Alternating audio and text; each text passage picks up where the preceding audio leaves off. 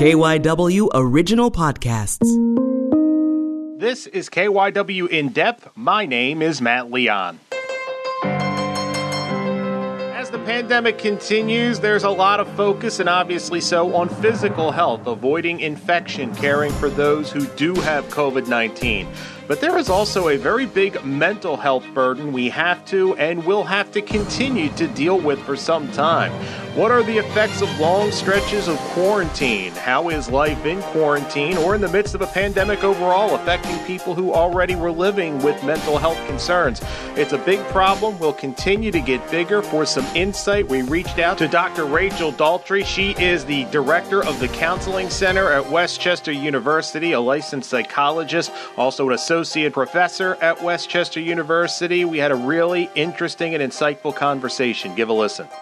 There is obviously a lot on everyone's plate, no matter what part of society you're in, what your job is, what you're dealing with. But as someone who deals with mental health, what are some of the biggest concerns you have about folks, problems that we're going to be dealing with that are probably going to last well past the virus?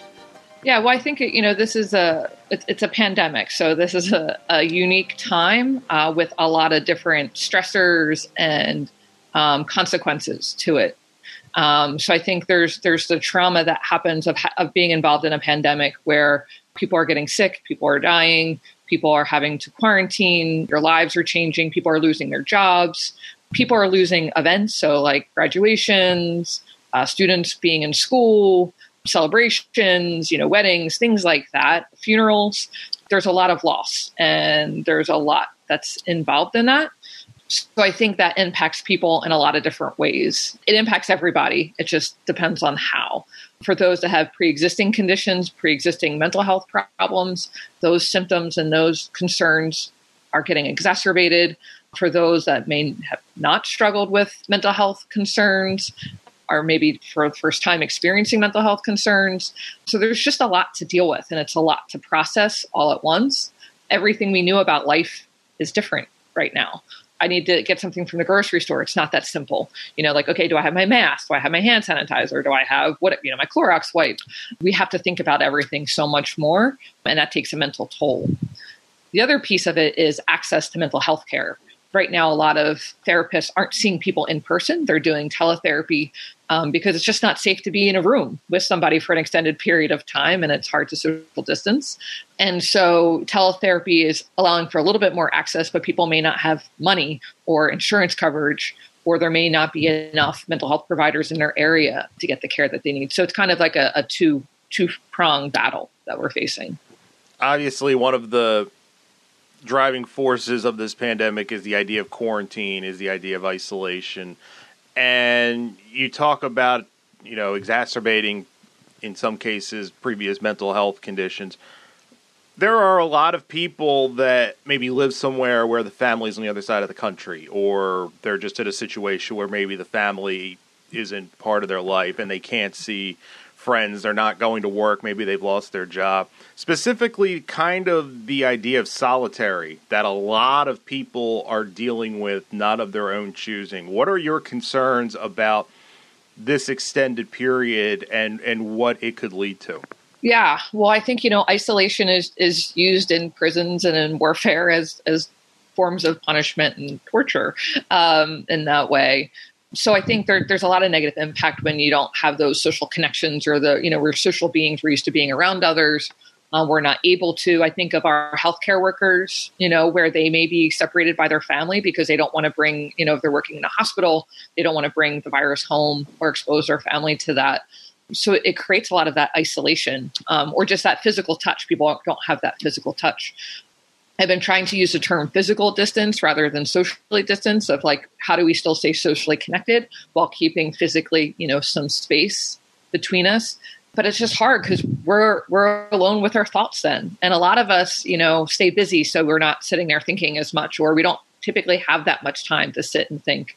And when we have all of that space and time, that can kind of get us really into our head and, again, exacerbate those symptoms, make those symptoms worse, or have those symptoms reemerge. We as humans tend to be very busy. We're not used to having this much time to be with our thoughts. And we don't have the skills.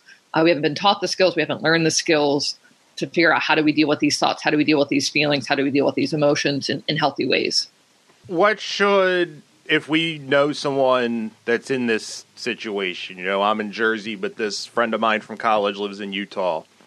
What should we be looking for? What are, if we reach out, don't hear back or get a weird answer, but what are some things we should be keeping an eye on if we've got concerns about people in that situation? Yeah, I think just people changing, being different, maybe being more distant, not as engaged.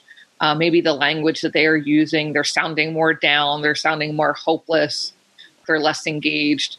Again, some of that is normal. And I think it's okay to ask people about it. Like, how are you doing? I'm noticing this. I'm hearing these things. I'm concerned because of this.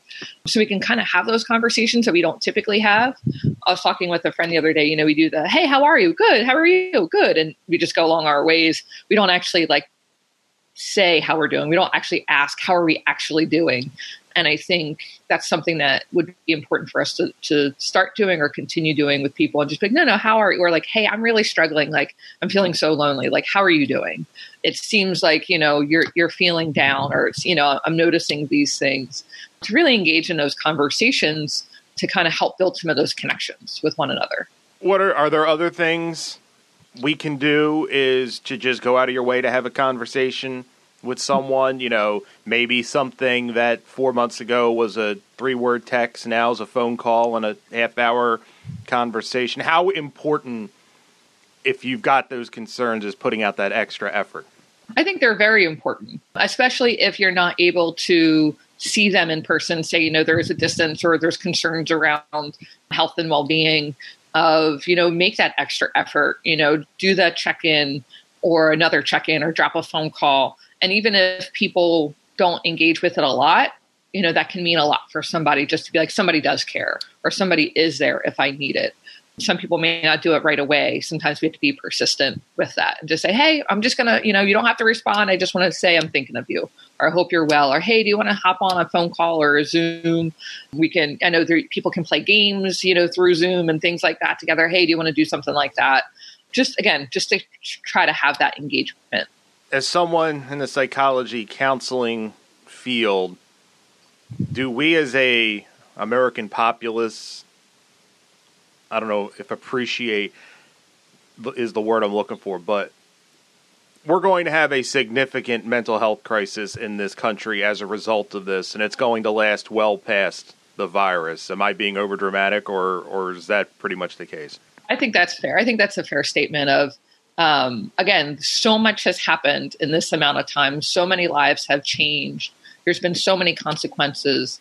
It's going to be normal that we're struggling with our mental health, and some people are going to be struggling more significantly. And it's not a focus. I think our culture forgets about that. Thinking about on the news, we don't hear about people talking about mental health. We don't hear about, hey, these are the resources that you can engage in, or, investment in resources for people. So I think it's gonna come strong and hard, unfortunately. I mean, we're not prepared to handle that at all as we're currently wired as a country, correct? Correct. Yeah. And just to think about our physical well-being, seeing hospitals not having the resources they need for the physical side of things, and mental health is way, way beyond, the physical health in terms of resources. So I think I hope it comes to light before it gets really bad. I hope people start investing and thinking about it. I've seen numbers of addictions spiking during this quarantine, and it kind of goes along with everything else. It makes sense if it's something you've been battling or fighting that this would lead to this. I'm assuming that doesn't surprise you at all, and do you expect to see that continue once again well past the virus? Yeah, no, definitely. No, that doesn't seem surprising. Like I said, people haven't been able to engage with their resources. So if people are in recovery, they may not have been able to go to their meetings or have access to the care that they need. Again, and we're also home alone with our feelings, or we may be in a home with family or others where it's not a good situation. It's not a safe situation. So which leads to more substance use as well. The other consequence of the pandemic is the financial toll. And when jobs are lost, when there's a recession, you do see increases in substance use and abuse and also suicide. If you had the keys to the castle and were able to put a game plan in place that we could really deal with this, not attack it with bumper sticker slogans and stuff like that, but really dig in and be prepared for what we're going to have to deal with, what would you want to see happen? Well, I think the one piece would be obviously investing in mental health professionals, in terms of insurance coverage or just, investing in low cost. I always say counselors are there to help, and also they need to make a living too. So all counselors can't do all low cost because they also have to support themselves financially, getting that investment and providing those resources. I also think resources into community approach. How do we as a community support one another and help each other? There may never be enough counselors, mental health professionals, licensed providers to provide all the care, but also how does the community take care of one another? How do we support one another and support our overall well-being, which is also going to help and improve. So I think kind of that two-prong approach would be my vote. Is there anything in history that provides a playbook for what we're dealing with? Because I think the knee jerk for everyone our age is 9/11, but as big a tragedy as it was, it's different. It was a one time, the only thing I can think of, and obviously it's before our time, but was the Great Depression. When I say that, I just mean wave of bad news after wave of bad news after wave of bad news. And it once again, I just keep coming back to the idea, it's a lot. Yeah, it's a lot. And I don't know if we have a specific playbook, in terms of the pandemic. And I agree. I think the Great Depression is something we can kind of go off of, but technology is different. Healthcare is a little bit different. The view of mental health care and accessibility of mental health care is different. It's gotten better, and it's still, far behind what it needs to be.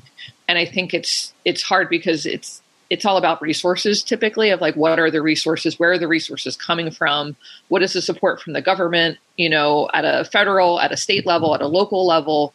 And if you don't have the resources, it's really hard to do anything. There's only so much that you can do. So I think, there's a sketchbook, and I think we're trying to write the playbook as we go along. And like I said, in terms of mental health care, we've had to shift because most therapists are used to being in person, and a lot of the mental health care has had to shift online, and it's going to probably continue to be online for the foreseeable future. Like I said, because it isn't safe for us to necessarily be in an office with somebody and risking our own well-being. So it's a lot to adjust to. It's a lot for everybody on all sides to change and to figure out. And just from the standpoint of a counselor, we've kind of been talking to you about your expertise on the public, but how difficult is it for you and people in your field? You are dealing and juggling everything we're all juggling with, but in addition, you're trying to help and process a lot of people's problems as a result of what we're going through. How difficult is it from your standpoint?